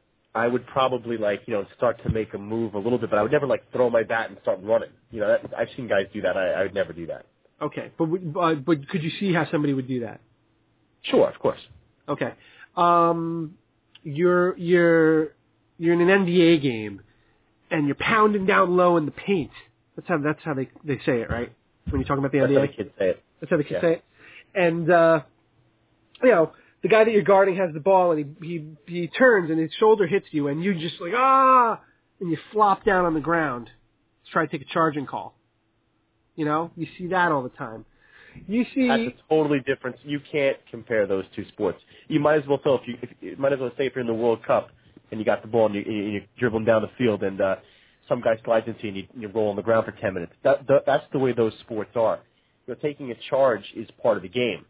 Right. In baseball, to me, there's no place for putting on an entire routine for saying you got hit by a pitch. Obviously it worked for him in that situation. The next batter, Granderson hit a home run and they took the lead briefly. But I'm sorry, man, that's just not the way I play the game. Would you do that? No, I wouldn't do it, but I can understand a certain amount of gamesmanship and where you're trying to gain an edge in a situation like that. So what happens if A-Rod does that? Did you see what I just did there with Jeter gaining an edge? Yeah, I saw that. That is, by the way, the most annoying commercial of all time. If anything ever was to tarnish Jeter's image, I don't think it would be like a sex scandal or anything like Tiger Woods. I think it would be the legacy of that Edge commercial and this fake hit by pitch. Derek Jeter? He's got an edge. He's got an edge. Then there's that one guy, I think he says it in Spanish. He does, yeah. I don't even know how to say it in Spanish, but you're right. And we took many years of Spanish together in high school. We did, and Senora Interante would be very disappointed to know I don't know how to say he has an edge. Oh, please. I hope she's not listening. From her Miami home, wherever she is now. I'm sure she's somewhere on a beach. But you brought up a good point about the double standard. What if it was A-Rod? Right? I mean, if it was A-Rod, obviously there'd be the front page. Oh yeah, it'd probably be the front page. It would be outrage. I mean, A-Rod is the guy who yells "ha" as he rounds third base. By the way, and I'll tell you right now, Cal, I have less respect for Jeter's fake hit by pitch than I do for the yelling that A-Rod yelled "ha." I can see doing that before I can see the faking of the hit by pitch. I could not disagree with you more. I think yelling "ha" as you're running the bases is the worst possible thing you could do. I see now. Maybe I didn't make myself clear. I disagree. I can see doing that. I'm telling you, I don't think that's that bad. Listen, you should be able to catch a pop up, just irregardless of me yelling "ha." I'm sorry. Yeah, but I find that to be so much more juvenile than acting out a hit by pitch. What about punching the glove of the pitcher as he tries to tag you as you run down the line? Is that acceptable? That would fall in between the two transgressions, but they're trumped by walking across the pitcher's mound. Over the rubber, yes. The rubber. That's the worst. That's the number one. It basically goes like this. Here, I'll run it down for you. Go ahead. The number one offense, betting on baseball. Obviously. Number 2, running across the pitcher's mound. Number 3, murder of any kind. Number 4, I'd probably have to say, yelling "ha." And number 5 would be fake hit by pitch. Where does corking your bat fall in the list of these things? Corking your bat's not that bad anymore. With the steroid scandals, I don't think you'd be. I remember there were baseball players who correct me if I'm wrong. Didn't a few ball players swing and then balls flew out of the end of the bat? Oh yeah. Handballs and I think those players continue to play. Super balls, yeah. I think it actually happened to Sammy Sosa. And of course, the best thing about that is that you could so easily just say, "Oh, I picked up the wrong bat." And that's it. And then you're okay. Oh, you picked up the wrong bat? All right. Try to use your own bat next time. Oh, my bad. Sorry. Yeah. I should put my name on it. Let me get a label maker. In the same way that people now are saying, oh, you were injected with steroids. We saw you. No. I thought that was vitamin B12. Oh, okay. That's all right then. It's an honest mistake. It's an honest mistake. My favorite cork bat story was when Albert Bell was accused of corking his bat, and somebody from the Cleveland Indians crawled through the rafters at Municipal Stadium to go retrieve the bat. That was my favorite by far. All right, hang on. We got a call here. Let's take a call. Hello, you are on the air with Cal and Dr. E-Ray, ready to unload. Hey there, guys. It's Dan from Manhattan. Hey, Dan from Manhattan. How you doing? What's on your mind tonight, Dan? I can't believe we're talking about Jeter as in this scenario. I mean, when we've got a decade of steroid cheats, and we've got the gamesmanship that's been going on in every sport for a century. It's a non-issue. So you have no... Did you see it, Dan? Did you watch it? Yes. So you saw his entire song and dance where he, clutched his arm in pain and writhed around, and the trainer came out. They looked at it together. Meanwhile, he's basically whispering to him, "I'm okay. I didn't get hit at all," and that's fine, no problem. They were going to make that call anyway. You think so? Yeah.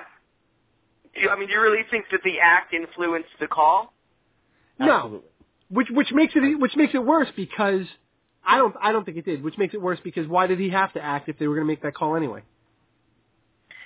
Well, I mean, there's a big precedent in every sport for exaggerating episodes. There's flopping down for soccer players. There's all the sort of things that go on in the scrum on the offensive and defensive line. I just don't think it's a major issue. What I do agree with you guys though is that if this had happened to A-Rod, this would be a major controversy. Now, Dan, go ahead.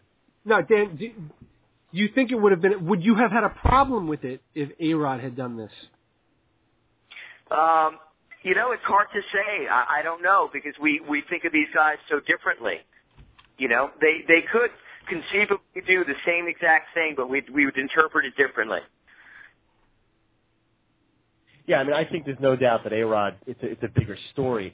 I'll tell you the truth. I watched this clip a bunch of times, and first of all, it's so obvious he's faking. I mean, he looks after he turns around with his hand. He looks at the umpire with this kind of look on his face, like, "Are you buying this?" And then he goes into this whole routine. I mean, he doesn't once make a move towards first. And by the way, the sound alone was so obvious. It was the bat the ball was hitting. Well, unless of course his wrist was made out of wood. Well, listen, everyone knows Jeter's made of titanium. I want to thank you guys for taking my call, and I didn't hear the NFL talk during the show tonight, but I wanted to leave off with this and get your thoughts. Went to the Jet game Monday night.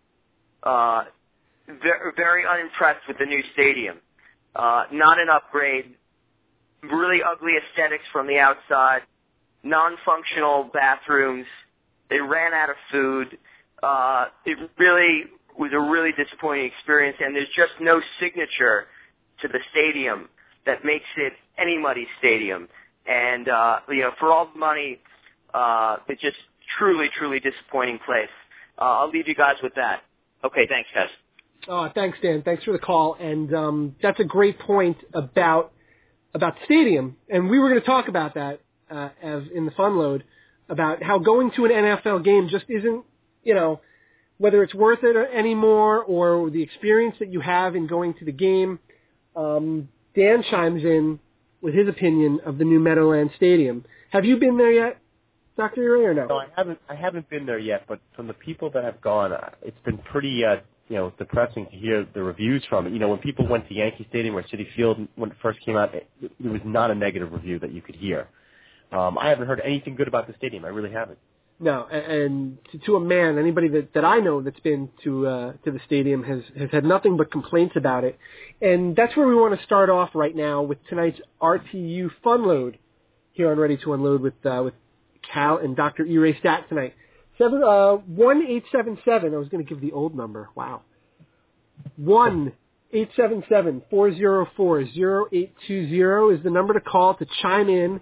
You can talk with us about the question that we're going to ask is, what's it like to go to an NFL game? Is it worth it to go to an NFL game anymore with all of the advancements in technology and HD televisions and, like I was talking about before, the Sunday ticket on DirecTV and the cost associated with it? Av, why don't you start? How do you feel? And fantasy football, don't forget, which is a gigantic portion of Sundays for me at least. The first thing we have to say when we talk about the topic is, we have to put into context where we're calling from. We're from Texas. We're from New York. I'm in Texas apparently. No, you are not. We're in New York. We're from New York, and in New York, going to a New Jersey stadium from Long Island is a real big pain in the ass. It just is. Oh yeah, actually, we got a quick call. Let's take a call real quick. Hold on. Okay. Hello. Good evening. Hello. The Swami's calling in. The Swami. Hello, Swami. Actually, I'm in Texas. Is that a coincidence? I knew someone was in Texas. You messed me up, Swami. Well, there you go. Hey, guys, has anybody checked my last week's predictions? We took a look. I think Steve told me that you were 7. Were you 7-7? Is that what you were? 7 for 7, but I like to set the bar high for the season. I hope everyone doesn't expect the same kind of magnificent results throughout the entire schedule. Do you mean mediocrity at 500 like that? Mediocrity is not in the vocabulary of the Swami. No, certainly not. No, and I certainly, another word is gloat. There is no such word as gloat in the Swami's dictionary either. Okay, well, I threw that out years ago. You eliminated that from your own personal dictionary, right? Yes, as well I should. I think it was January 1st, 19-something was my resolution. No gloating again. It just doesn't go well with my personality. But it was 7 for 7 nonetheless. That 7 for 7 short. I'm sure you're anxious to build on that fantastic start. What do you got for us this week? Well, I guess if we had to make our selections, I have a couple of. I have to take. I hate to do this to you guys in New York, but I'm taking the Pats over the Jets. I can't imagine, even at their home stadium, that they can rebound from last week's. I think I would call it a debacle, but it maybe wasn't even that good. That would be. I'm sorry, debacle does fit? No, I was going to say that would be kind to a debacle to call it a debacle. Yes, exactly. So I'm going to go with the Pats over the Jets. All right. I'm going to try going with Philadelphia over Detroit. Okay. I'm kind of leaning that way, even though Philly is playing in Detroit, but most people want to get in, get the game over, and get out. With the bag under their arm, so that's good. Wow. It is Motown. What? I still like Arizona. I do like Arizona. I know they're playing Atlanta and in Atlanta, but I don't think it's going to be a gone with the wind situation. So. By the way, we've just lost our Detroit affiliate. Well, you should. Those 7 people have just all gone over to another station. Yes. Oh boy. Tampa Bay. Let's go to. Let's take a Florida team, put them in Carolina against the Panthers, and the way I'm leaning towards Tampa Bay. I think the Bucks could do okay this week. All right. Let's go. Let's see. How about we take a pick at Chicago and Dallas. I'm more than leaning. I think I'm falling all the way over that Dallas will go down to defeat. You're picking the Bears over the Cowboys? So am I. That's wow. Well, last week when I picked Seattle over these other guys, it had the same effect, I think. But nonetheless, that's amazing. Right, now, Swami, do me a favor here. Run through your picks real quick so we can get to the fun load. We got Sam Pete who's finally going to emerge and call in. Okay, let's take Green Bay over Buffalo. Let's take Oakland over the Rams, and I'm going to give the Giants a nod this week over the Colts. There you go. All right, you're going with younger brother Eli in the game Sunday night. Yeah, kinda, but that may be a little bit of fan enthusiasm also. But I'll go out on a limb. They should at least give them a decent game if everybody shows up. All right. Last but not least, take Jacksonville over the Chargers. Take that to the bank, and hope you guys enjoy the weather. Yeah, well, we're going to hold you to that Jacksonville pick, Swami. So. Yes, well, you should. All right. Thank you very much. I hope everything is good in Texas, and we'll catch up with you next week, Swami. And we go from Swami. Go ahead, segue, Dr. Eric. Sam Pete, can you give us an update on what's going on in your neck of the woods? Well. Hello, boys. Sam Pete here. Greetings from stormy Bay-Side, gentlemen. It looks like a demilitarized zone here. I'm actually walking the streets right now. Had to go to 7-Eleven to get some potable water. Of course. And it's crazy. No, seriously. Sorry to all the listeners out there for missing the show.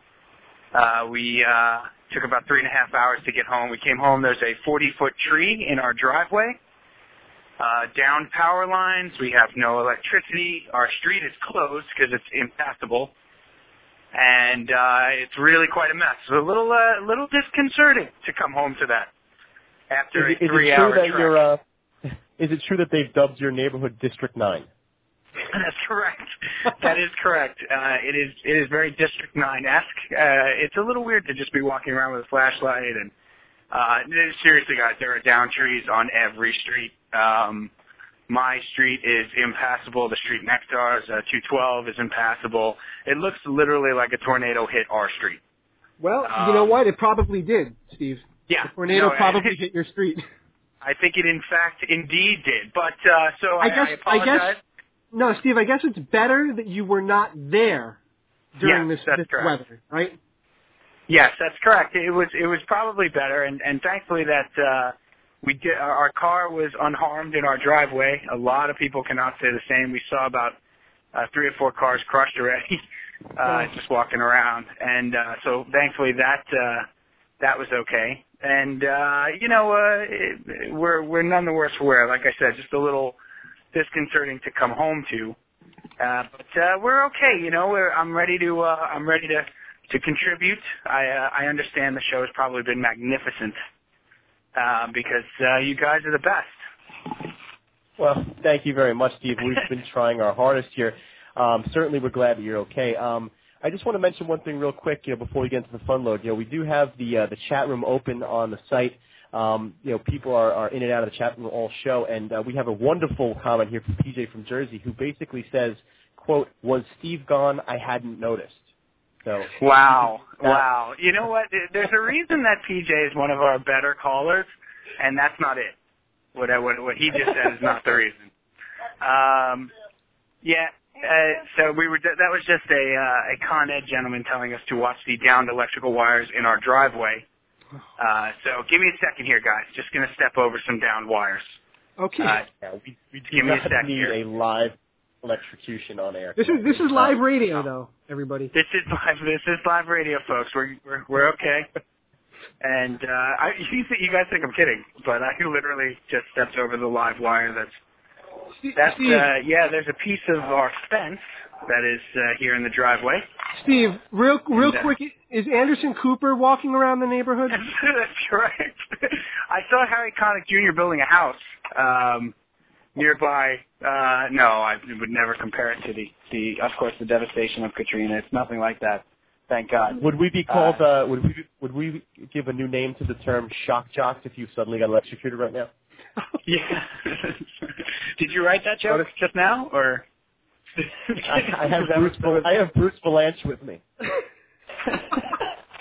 That's who we replaced you with tonight, Bruce Valanche.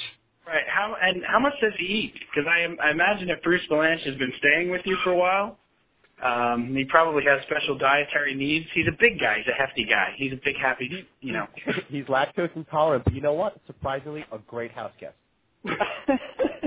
So listen, let's get to the. We are safely home. Want to let everybody know my wife is lighting the candles, literally, not figuratively. Unbelievable. And, this is a first, I have to say. When we look back on this episode of Ready to Unload, we're going to call it the tornado episode, obviously. Right, the tornado watch. Yeah. But you called it you called it the perfect time, Steve, because we were just getting into the fun load. We had a great call from Dan from Manhattan, who chimed in with his opinions of the new Meadowlands Stadium, and basically couldn't have been more disappointed with his experience on Monday night. And I know that you were there at the new stadium on Monday night, and we wanted to get your thoughts on it as well. Yeah, indeed I was, and of course, guys, in our pre-show conference, we had talked about what the fun load was going to be, so I do know what it was, and great to hear that Dan from Manhattan, who, what is he, long time? 6-time caller, 6-time holder. But yeah, no, went to the game on Monday night, and I texted Dr. Ire, I texted you, Cal, several times about the disappointment that was the new Meadowlands Stadium. There was no atmosphere, there was no character to the place. I'm sure Dan from Manhattan echoed similar things. He did. He said exactly the same thing, as a matter of fact. Yeah, and it was frustrating because it's the opening of the stadium. It's the opening game for the most ballyhooed hyped team in the history of mankind. The team that talks more than, and I'm sure you guys have touched on this during the show, so if I'm reiterating, I apologize. But, Dr. Ire keeps saying this. When has this ever worked? Yeah. When has this ever been a good idea? That's what the Jets are doing. Steve, that's exactly how we opened the show. I remember Evan saying this for the last 9 months. When has this ever worked? And so far, not good. Right, and the answer is none. Never. The answer is none more blacker. That's when it's worked, like the Spinal Tap Black album. That's right. No, but so being at the stadium, Cal, it really brought to my mind, like, my brother years ago decided to give up his season tickets. And, part of that was the idea that, the kids were getting a little older and he wanted to spend a little more time with them. The other part of that was to trek from Long Island to New Jersey to go to the game. If it was a 1 o'clock game, it took up you didn't get home till 7 o'clock. You were gone from 8 o'clock in the morning. If it was a 4 o'clock game, you're not home until 11 o'clock at night. Right. Basically, it shoots an entire day. Now, that, of course, is a unique situation for New Yorkers because our stadium is in New Jersey. But, Cal, the other reason my brother said years ago, well before Bill Simmons did, was that I got a 60-inch TV in HD. Yeah. And there's no line on my bathroom, unless my, then 10-year-old daughter is in the bathroom. There's no line. Right. I was just going to say, Cal, it begs the question, why still go to games when the experience is so great at home? Well, here's my thought. I was at the last game of the season last year, the last game, the Jets closed out the Meadowlands against Cincinnati on just a bitterly, bitterly cold night. And you were there too. Yes. And the atmosphere of hanging out in the parking lot with 20 guys who couldn't feel their toes for 4 hours before the game, and then getting in that stadium, and the stadium was rocking with just frozen humanity. It was just rocking. Right. That right there, that's why I would still want to go to the games. Absolutely. And Cal, you know what? Going into this segment tonight, I was going to sort of play devil's advocate because I re-upped my season seats for this year, and I decided I wanted to go again, even though the PSLs were pushing me out and the experience at home with, the flat screen high def television is better and, as far as that goes. And Dr. Ire, we'd love to get you in here too.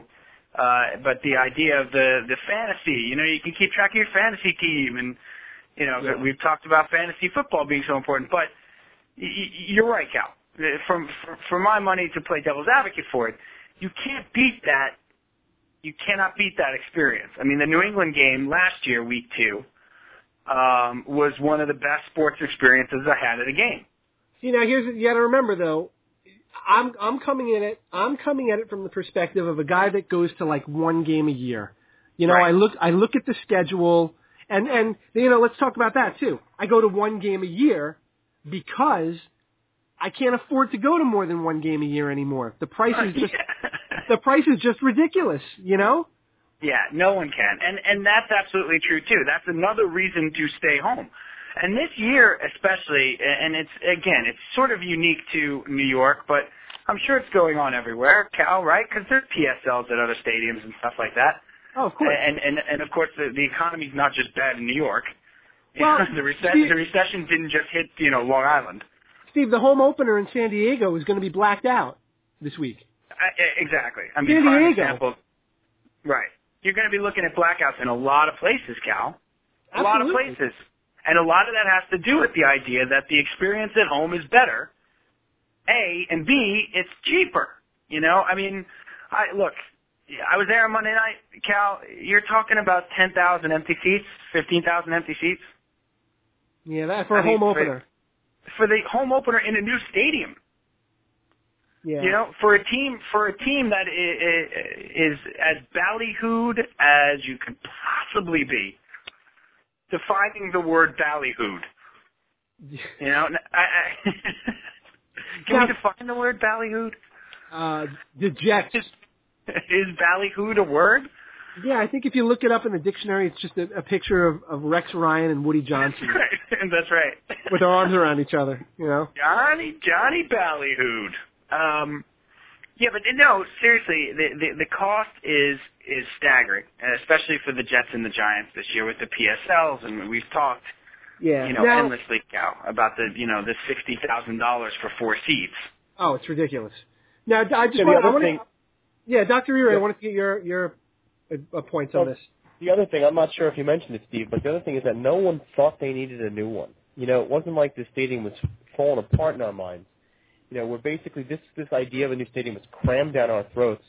And to tell you the truth, if you're going to do that and make us buy PSLs, this stadium's got to be amazing. It's got to be unbelievable. Something like Dallas. It has to be. I could not agree with you more. It's got to, Dr. Ray, you just hit the specific nail on the head. You know, the overall, what we're talking about here, guys, is the idea that the experience at home for an NFL game is probably better than going no matter where you are. But if you want to get specific with what the Jets did, and the Giants as well, in building a stadium that it has got to knock my socks off. And you know what? Socks securely on. It was underwhelming. And it is underwhelming. And the only thing that's remotely an upgrade, really, remotely an upgrade, is the 4 large scoreboards at the corners of the stadium. Right. That's it. That's it. You know what? And I don't know why $1.6 billion. I mean, the parking and tailgating was a nightmare. It was a complete nightmare. Really? Because non-PSL parking are in certain lots because the Jets have non-PSLs in the upper deck. So, Cal, you're in one lot, but PSL people are in another lot. So now we have, like, segregation going on. You know, and now if you want to tailgate with people who have a PSL parking pass and you have a non-PSL parking pass, you got to take all your stuff over to them because they're close to the stadium. So we, Big Paulie and I, were making like the pilgrimage to Mecca with chairs on our backs and walking across these parking lots to go to our tailgate, and there were people going past us, going to the other parking lot, dragging grills, coolers. It was ridiculous. What a disaster. I mean, we look like disenfranchised, you know, like like refugees. Like we were looking for the promised land. The sounds like Woodstock. Like Woodstock. Right? Exactly. Oh, there's been some bad offense passed around, man. Steve, all right, that's terrible.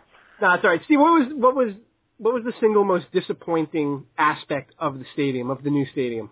Besides the play on the field, obviously. Well, obviously, because that would have been in any stadium. Yeah, that's right. So that could have been in the parking lot at the King Cullen. That was just the most disappointing aspect, I think, is the lack of character. I know, you know, it's a football stadium, right? So, Cal, it's 100 by 50, and it's a football stadium. You know, what's the difference? If you want character, go to a ballpark, right? Well, wrong. You know, very wrong.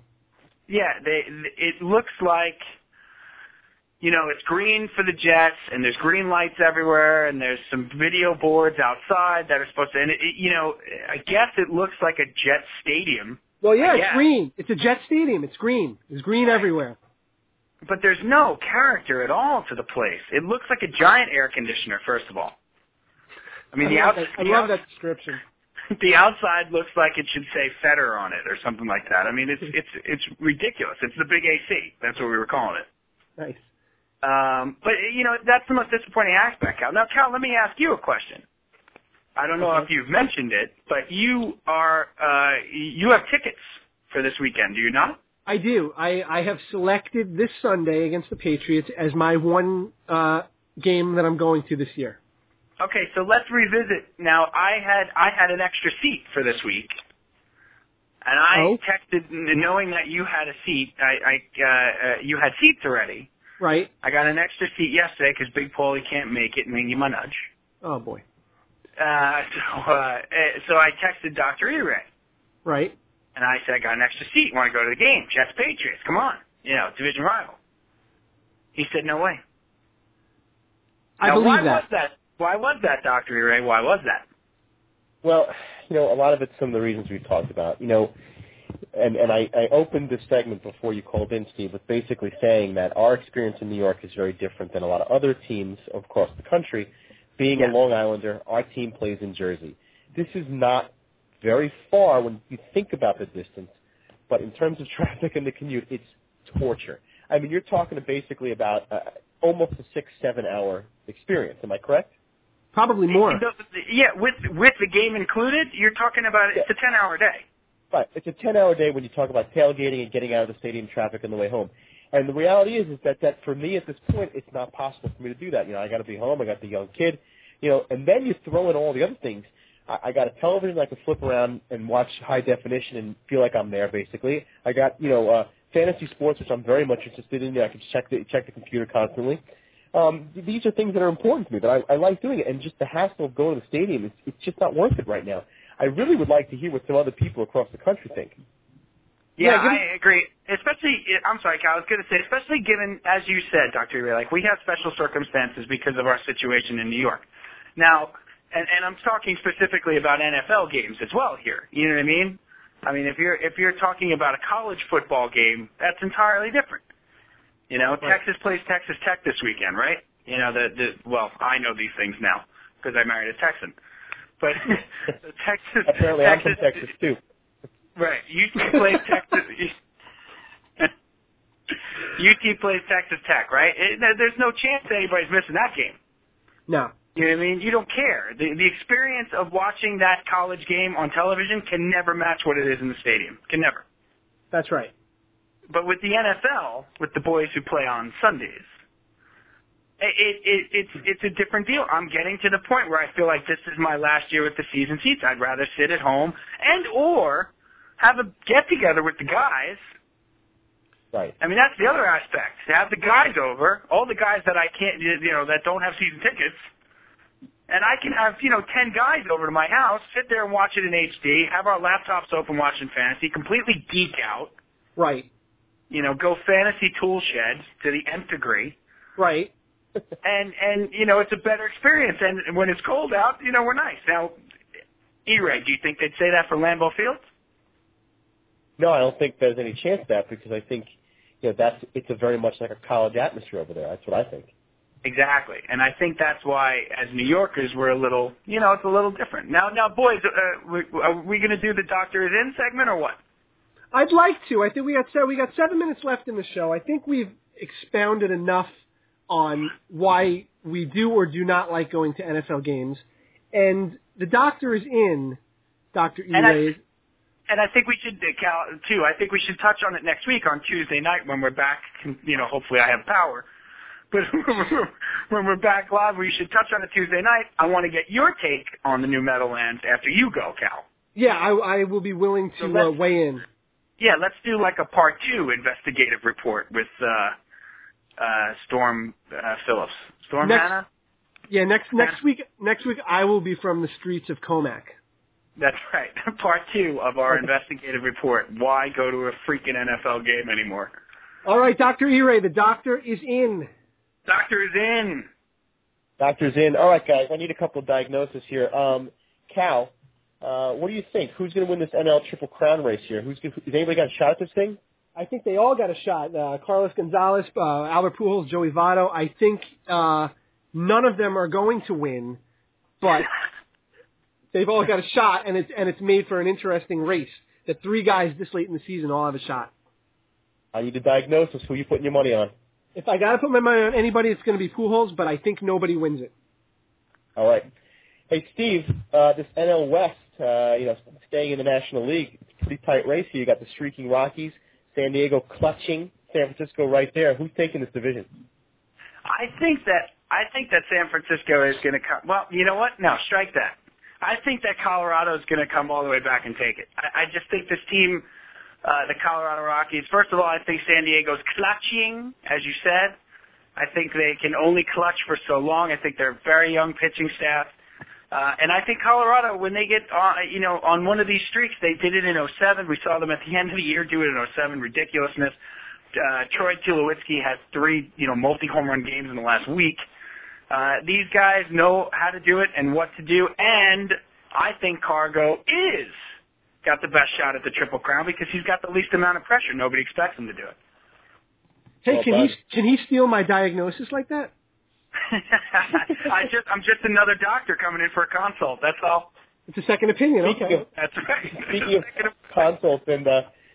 of consults and second opinions, I need both of your opinion on this one here. Reggie Bush gives back his Heisman. Do you think the 2005 winner should be vacated as they're doing, or should it go to Vince Young? Steve, let's start off with you.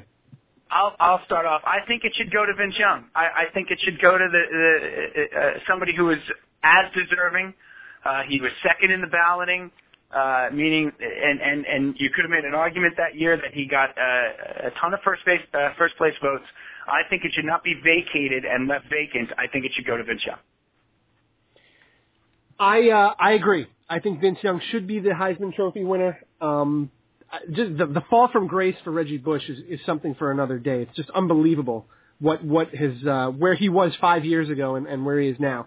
But going back to the Heisman Trophy, definitely Vince Young. I think Texas, the school that he played for, would be proud to have the Heisman Trophy as part of their university.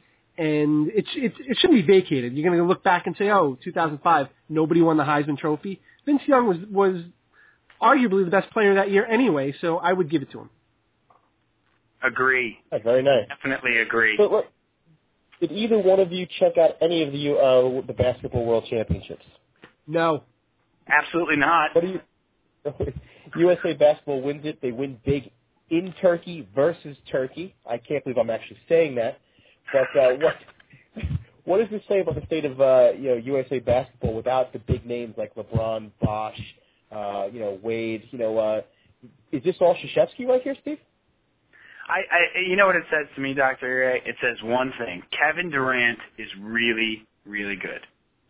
Really good. And I think he has a chance to be better than any of those guys that you just mentioned. I think he's, I think he's, if I'm going to watch an NBA game, that's the guy I want to see. I could care less about LeBron and Dwayne Wade and their little dream team there. I think Kevin Durant, let's just say it's a shame he plays where he plays. I guess. Right. Very nice. No, I was just going to say, I guess it's appropriate to say that Kevin Durant took his talents to Turkey. Right? You could say that. You could say that, yes. Well, we only have a couple minutes left here, and I'd like to finish this off here with Calvi. I'd like to open a door here, Cal. I want to see how far you're going to go with this one. Cal, okay. Kevin Portis backed off on a couple of comments he had this week regarding a certain female reporter, regarding the Jets. Do you have any opinion on this? Oh, boy. My opinion, I don't think we have enough time to get to my opinion. Nor should we. I'm just kidding. It's an equal opportunity. I believe male, female, children, whoever is a reporter is allowed in the locker room if they are professional. Is there a large problem with children reporters as well? Yeah. Just when the cast of the Fresh Beat band has to interview a football team. Tiger Beat does a hard interview, I'll tell you right now. Cal, just to get serious with the question, do you feel that the locker room should be open to everybody? When basically it is just guys basically getting undressed and trying to finish off with the game there.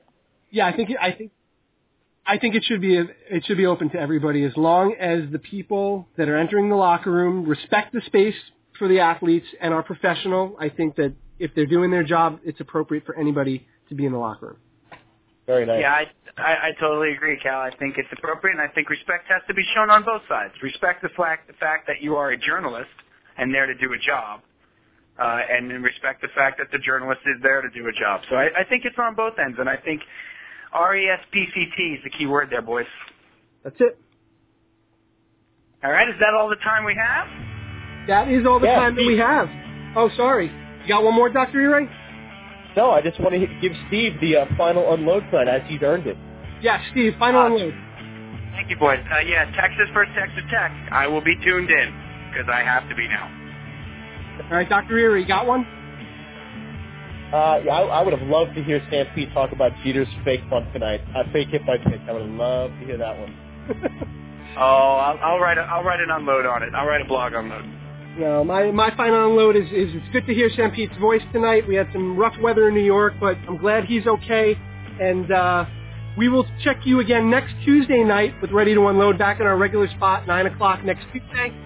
For Dr. Ire Stat and Steve Sampietro, I'm Brian Calvi. Have a good night, everybody. See you next week.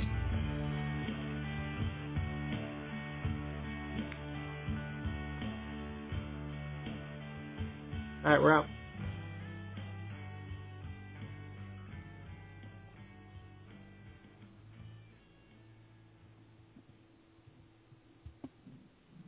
Have you there? Yes. Okay, we're out. End the show, baby. All right. I'll get you back on Skype, all right? All right. It is Ryan here, and I have a question for you. What do you do when you win? Like, are you a fist pumper, a woohooer, a hand clapper, a high fiver? I kind of like the high five, but if you want to hone in on those winning moves, check out Chumba Casino. At ChumbaCasino.com, choose from hundreds of social casino-style games for your chance to redeem serious cash prizes. There are new game releases weekly, plus free daily bonuses. So don't wait. Start having the most fun ever at ChumbaCasino.com. No purchase necessary. VGW. Void where prohibited by law. See terms and conditions. 18+. Purchase new wiper blades from O'Reilly Auto Parts today and we'll install them for free. See better and drive safer with O'Reilly Auto Parts. O'Reilly Auto Parts.